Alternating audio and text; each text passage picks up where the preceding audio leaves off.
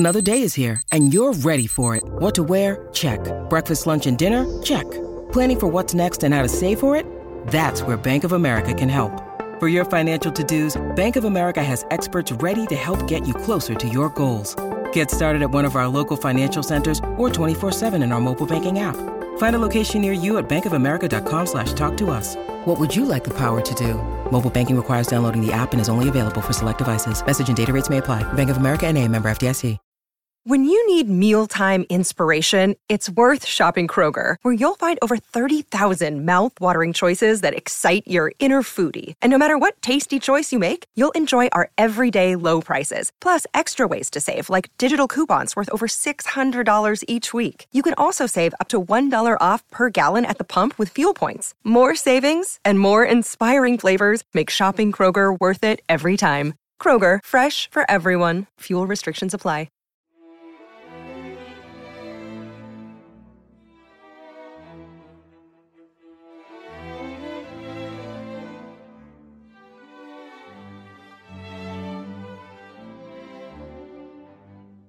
Welcome to Pax Britannica. Season 2, Episode 53, The New Model Army.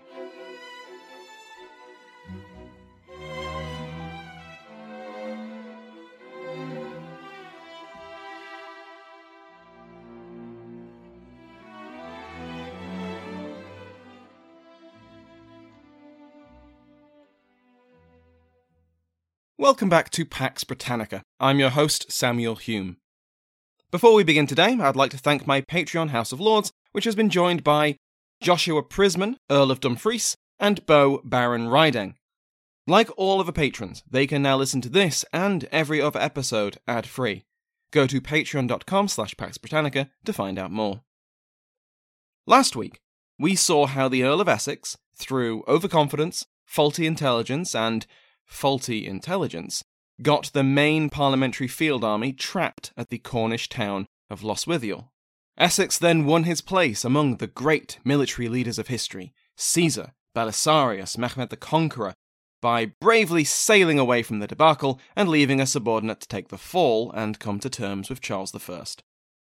The disaster of Lostwithiel was soon followed by the missed opportunity of the Second Battle of Newbury. Essex only received limited blame for this because he was off sick, but his subordinate commanders, the Earl of Manchester, Sir William Waller, Oliver Cromwell, and the ramshackle executive committee imposed on the army by Parliament, came up with an overcomplicated strategy. Despite being heavily outnumbered, the king and his royalists held off a two-pronged parliamentary assault, surviving with minimal casualties until they escaped the net in the night. Accusations were flying. Accusations of treachery, of incompetence, of not fighting to win, of aiming for a place in the post-war government. Parliament was winning this war. Marston Moor had assured the conquest of the north, and the royalists were now restricted to the English southwest, Midlands, and most of Wales. But the king was still fighting, and if these divisions within parliamentary ranks weren't dealt with, Charles could one day march triumphantly through the streets of London and have all their heads on spikes. Something had to change. After the Second Battle of Newbury, the two sides prepared to stand down for winter. After Newbury II and Lostwithiel, the royalists were reinvigorated. Things were still looking bad for the king.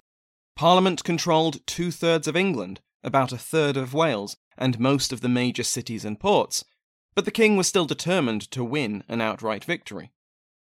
Prince Rupert, despite Marston Moor, still enjoyed his uncle's support, and he was appointed Lord General of his armies. His brother Maurice and Lord Goring were both moved to the Welsh and Western armies respectively. With those changes, the king put his army into winter quarters and maybe clapped his hands in a job well done kind of way. He'd reorganised his military, ready for the next campaign season, and such was the centralised state of the royalist military that he could have done all of this with a few letters and stamps of the Great Seal. Across the lines, Parliament also reorganised their forces, but it was a far more involved process than it had been for Charles.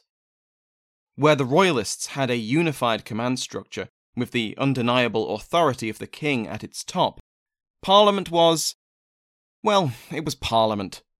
Parliament's chain of command was less of a chain and more a tangled mess of frayed rope. Essex was overall commander, but his subordinates had far more individual autonomy, with a tendency to take orders from Essex or from Parliament as suggestions. Manchester certainly did so, which we can see in his relaxed march south after Marston Moor.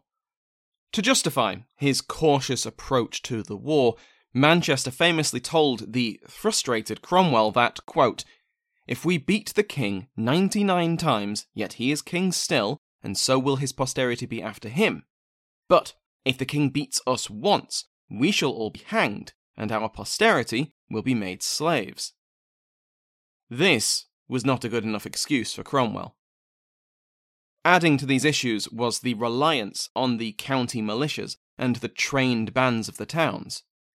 With some exceptions, these soldiers were reluctant to travel far from their homes, were unwilling to accept the conditions and discipline which some among the parliamentary leadership, Cromwell especially, believed was necessary to win the war. That was just in the purely military hierarchy. Because if there's one thing Parliament loves, it's committees. The overall parliamentary executive was the Committee of Both Kingdoms, which had replaced the Committee of Safety.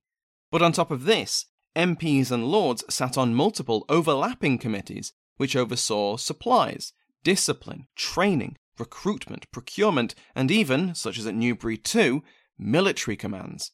These committees, and the men who controlled them, jostled for influence, for resources, for power, to grant these to their allies or deprive them from their rivals. It was a mess. And that's before you get into factions, but more on that later. After Newbury too, the House of Commons summoned their commanders to London to explain what the hell just happened. Cromwell and Waller rushed back to the capital. They'd previously complained to Parliament about the conduct of Essex and Manchester. Waller had been doing just that, as Essex obliviously ran headfirst into the Cornish trap, and now their failures had become too much to bear.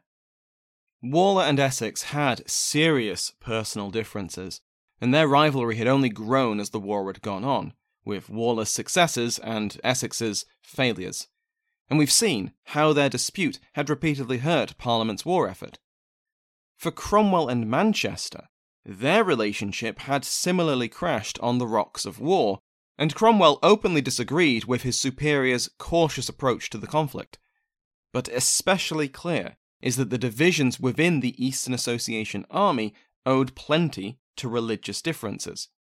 Manchester was a full-throated supporter of the Scottish Alliance, and the Eastern Association Army was joined by Major General Crawford, a Covenanter general with very clear opinions of independency. Cromwell viewed the strict uniformity of Scottish Presbyterianism as little better than Laudianism. Both persecuted dissident beliefs. If they won this war, and as far as Cromwell was concerned, if the same incompetent men stayed in office, that was a big if, then what would they win? What were they fighting for? They'd simply swap one rigid system of spiritual conformity with another. But those had been the terms of the Scottish alliance, and the Solemn League and Covenant was very clear that any incendiary who threatened this should be considered a traitor. Keep that in mind. On the 25th of November, Cromwell and Waller presented their cases to Parliament. Waller repeated his earlier claims against Essex, only now, after Lostwithiel and Newbury too, his complaints received more eager ears.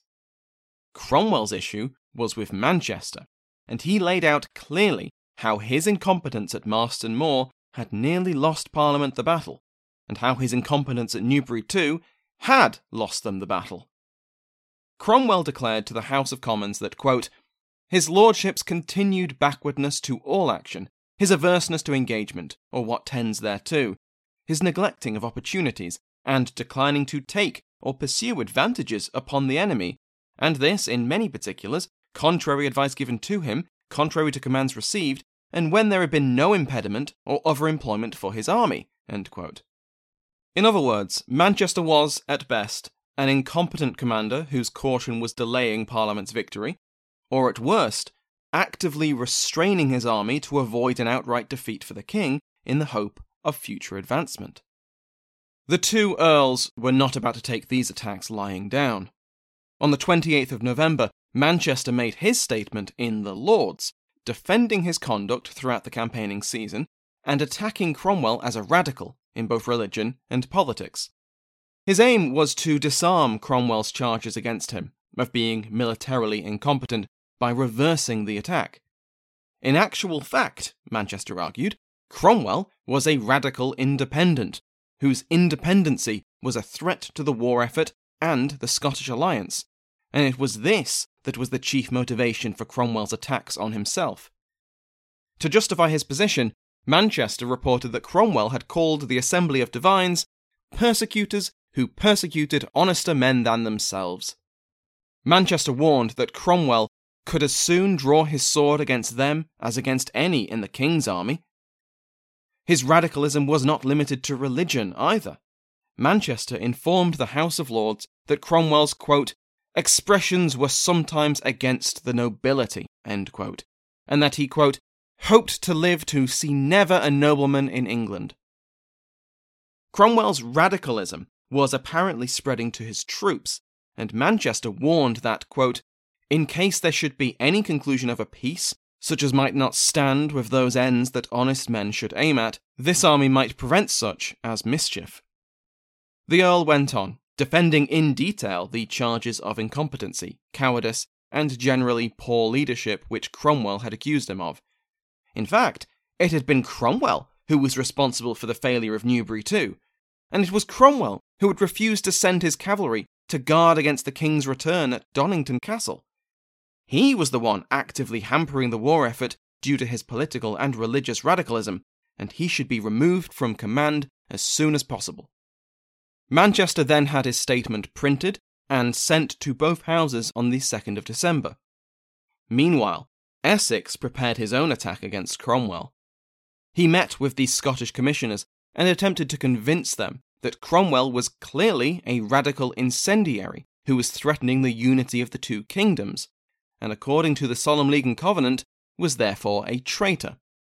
The Earl of Loudon, the Lord Chancellor of Scotland and one of the Scottish commissioners, was sympathetic to Essex's charges. Quote, ye ken very well that Lieutenant General Cromwell is nae friend of ours, and since the advance of our army into England, he hath used all underhand and cunning means to take off from our honour and merit of this kingdom. End quote. But the charges didn't stick.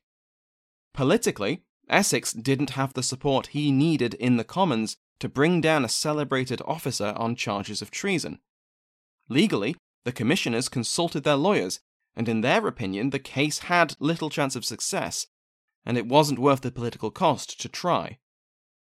Cromwell learnt of this legal attack against him, and that it had crashed and burned, and it only pushed him on. When the Earl of Manchester's statement was read in the Commons on the 4th of December, Cromwell attended and, after disputing the attacks against him, added more to his charges against Manchester, as well as raising the question of whether Manchester had violated parliamentary procedure by responding to charges which had only ever been made in the Commons, and had not yet been presented to the Lords. By raising this potential breach, Cromwell forced the House to appoint a committee, because they love committees, to rule on the issue. In a masterful stroke which perhaps betrays how close to home Manchester's charges had hit, Cromwell had defended himself from the charges, presented more of his own, and then used parliamentary procedure to block any further debate on the matter until the committee concluded. The last word had been Cromwell's. This dispute was quickly escalating into a potential breach between the Commons and the Lords. Possibly as a genuine attempt to calm the confrontation before it split the parliamentary cause, or possibly as a clever ploy by the war faction in Parliament, who believed that the king had to be militarily defeated, and that neither Essex nor Manchester were committed to his defeat, the House of Commons passed the Self-Denying Ordinance on the 19th of December. This would require the resignation of all members of Parliament and Lords from their military and civil positions, By removing the MPs and lords from the military, this would separate the two spheres of politics and war and allow each to focus on their objectives without distraction. That was all very well, but it struck at the heart of aristocracy in England. The nobles had always fought. Always. It was their raison d'etre. Even with the centralisation and disarming of the nobility under the Tudors, the honour of leading armies, the positions of Lord Lieutenant, were the traditional domains of the great families of the kingdom. So, unsurprisingly, the House of Lords did not like this ordinance. On the 13th of January 1645, the Lords rejected the self-denying ordinance. But the self-denying ordinance was only one half of the plan. The ordinance would also mean the centralisation of the military. Militias and trained bands across the kingdom, who had been raised and led by parliamentary-aligned nobility, would now fall under a central authority. Earlier in the year, in criticising the execution of the war, Waller had proposed a new modelling of the parliamentary army, where regional armies and militias would be brought together under a single national army dedicated to winning the war wherever they needed to fight. No more individual commands, no more local militias refusing to march far from home. A professional, national army was needed.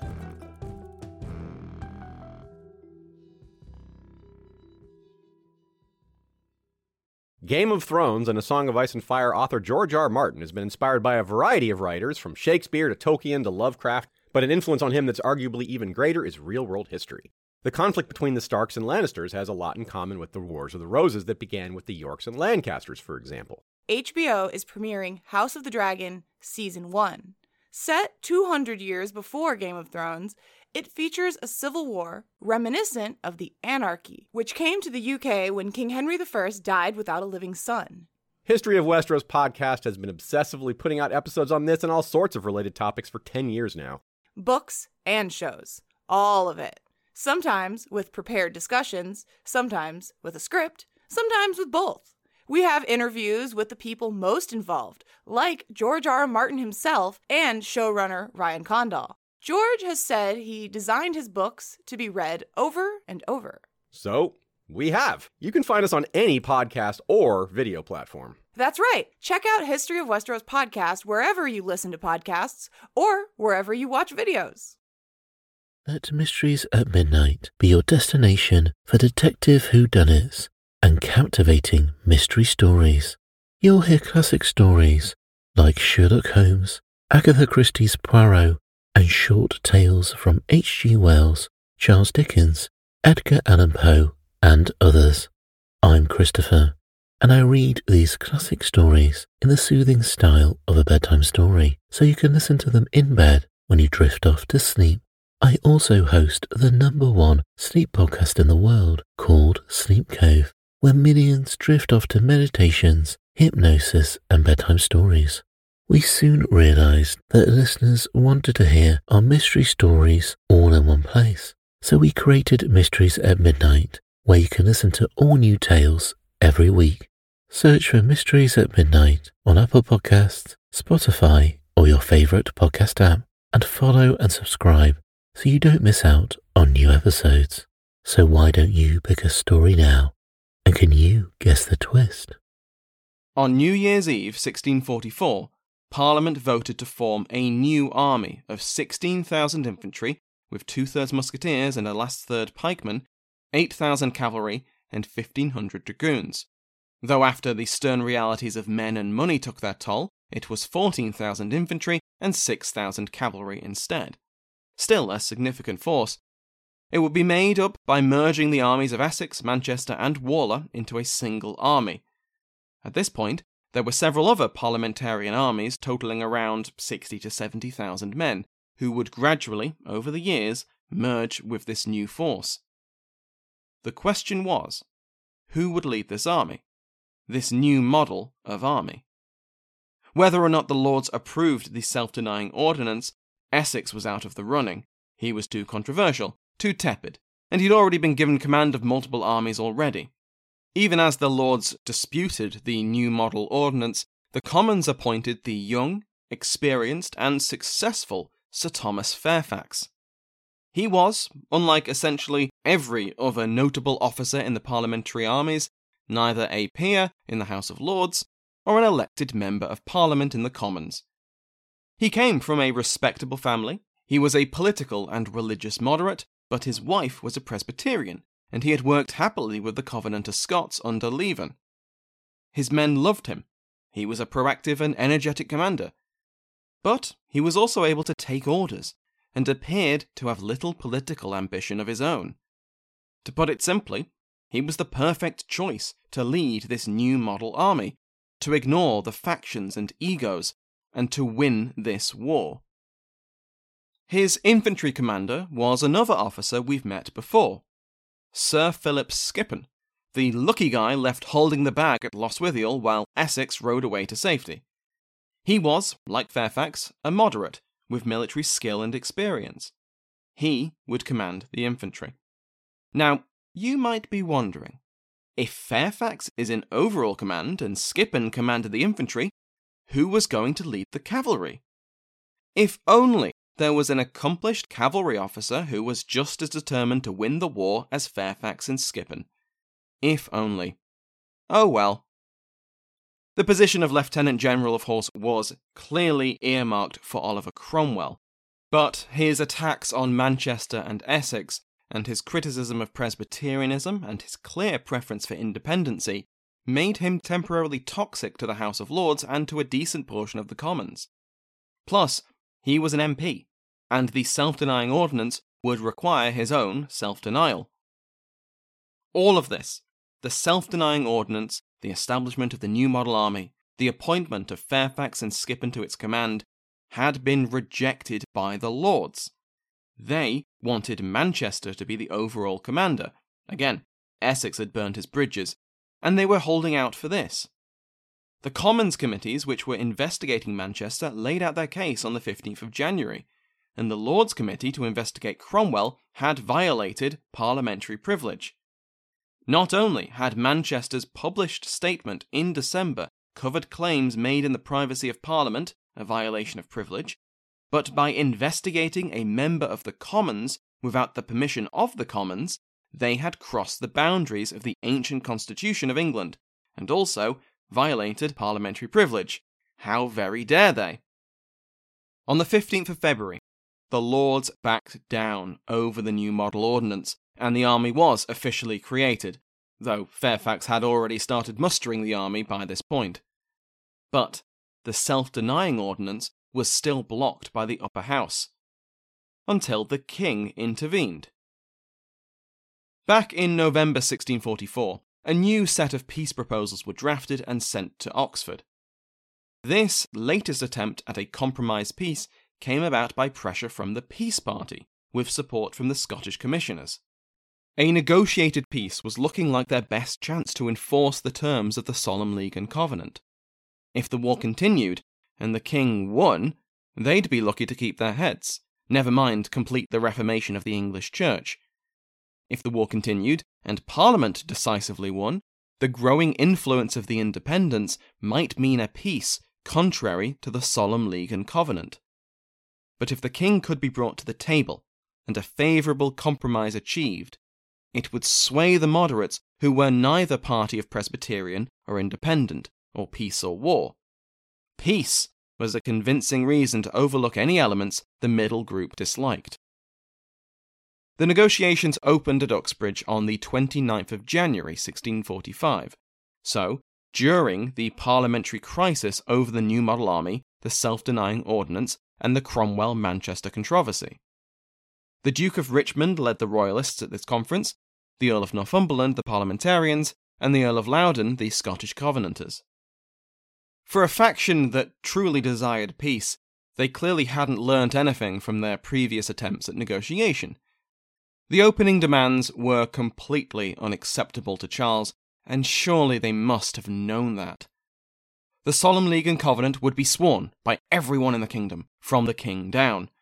Episcopacy in all three kingdoms would be abolished. The parliaments of England and Scotland would command the English and Scottish military, and they would take the lead in the continuing war in Ireland. And another royal prerogative would be stripped away. The monarch's foreign policy would require the consent and supervision of both parliaments.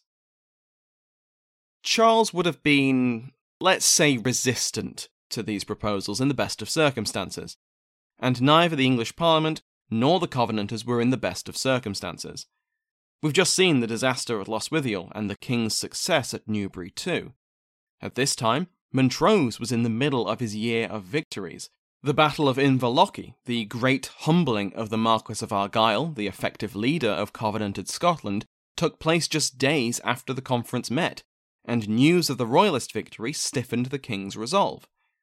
He was confident that he could still win this war, or at least force a compromise that was not a complete surrender. Plus, Charles was well aware that his enemies were divided. Why abandon the cause now, when things seemed to be going his way? The talks stalled out, and on the 22nd of February, they were abandoned. This finally broke the deadlock in Parliament. The failure of the Uxbridge Treaty was a failure for the Presbyterian peace faction, and continuing the war, winning the war, seemed the only way forward. It took another month of negotiation, and a redrafting of the ordinance to allow officers to be reappointed after they resigned. But on the 3rd of April, the self-denying ordinance was formally passed by both Houses of Parliament. The ordinance allowed a 40-day grace period, but once that passed, the roster of parliamentary officers dramatically changed. Manchester and Essex were gone, of course, but so was the Earl of Warwick, the Lord High Admiral, as well as Sir William the Conqueror Waller, and Oliver Cromwell. Now secure in his position, Lord General Sir Thomas Fairfax continued his preparations to actually win this war. To Parliament, he sent a list of the officers he intended to appoint to his new model army, and the House of Commons debated but ultimately approved the vast majority. The Lords, still smarting over their defeat, meddled with a third of the list, either rejecting or reassigning many of them. But the requirements of the war effort and the start of the campaigning season forced their submission. Elsewhere, there was a war going on. Royalist Sir Marmaduke Langdale, whose amazing name I've criminally underused, went on a streak of victories. He recaptured Salisbury, defeated a 2,000-strong cavalry force, and successfully relieved the siege of Pontefract Castle, defeating John Lambert's besieging force. When Langdale moved on, however, Sir Thomas Fairfax's dad, Lord Fairfax, simply moved back in and put Pontefract back under siege. Things weren't much better for the Royalists elsewhere. In the Marches, Parliamentarian commander Sir William Brereton set his sights on Chester, the Royalist-held city situated near the Welsh border, and which controlled one of the few remaining Royalist ports on the Irish Sea. It was vital for communication between Royalists in England and between England and Ireland. Brereton established a fort to the city's east, cutting one of the main land routes, and established a loose cordon to half-heartedly try and starve the garrison out. But the city's access to the sea via the River Dee made this unlikely. His opponent was Prince Maurice, recently appointed to the Welsh command to replace his brother Rupert. Maurice was determined to lift the siege of Chester. Conscripting as many men as he could, he marched from Oxford to Shrewsbury. Here, he requisitioned most of the garrison. Brereton had moved to block his advance, and so Maurice manoeuvred around him, heading west into Wales, through northern Wales, and then crossing the border to the west of Chester, scaring off the cordon Brereton had left around the city. Huzzah! Well done, Maurice, you've saved the day. Except not quite. Because Brereton then sent 600 men south, who linked up with another parliamentary force, and they descended on Shrewsbury. And where was the Shrewsbury garrison? At Chester. Shrewsbury's city walls were quickly stormed, and the castle garrison surrendered a day later. Brereton arrived soon after, patched up the damage, and secured Parliament's hold over the city. The fall of Shrewsbury was a serious blow to the Royalists. It was another regional capital lost, along with the arsenal and supplies kept there. Maurice was never trusted with independent command again. Another royalist defeat soon followed on the opposite coast. Scarborough, held by Hugh Cholmondeley, was captured by parliamentary forces under John Meldrum. Cholmondeley withdrew the garrison from the town to the castle, and he'd hold out for several months, but the town and port was now lost to the king. One silver lining, which Cholmondeley gleefully noted, was that at one point Meldrum was sighting his artillery on the castle, when a sudden wind took his hat off his head. Meldrum went to catch it, but the breeze then pushed his cloak over his head, and now blinded and off balance, went plummeting off the cliff onto the rocks.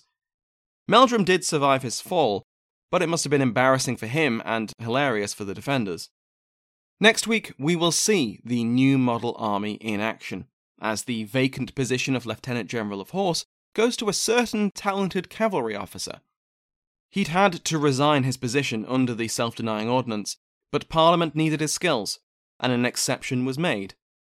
Next time, Oliver Cromwell will once again ride to war, and prove their trust was well placed. Thank you to my House of Lords, including but not limited to the King's favourite Mike Sanders, Sue Bremner, Duchess of Wellington, Brandon Stansbury, Marquis of Montague, and William Pendleton, Earl of Dorset.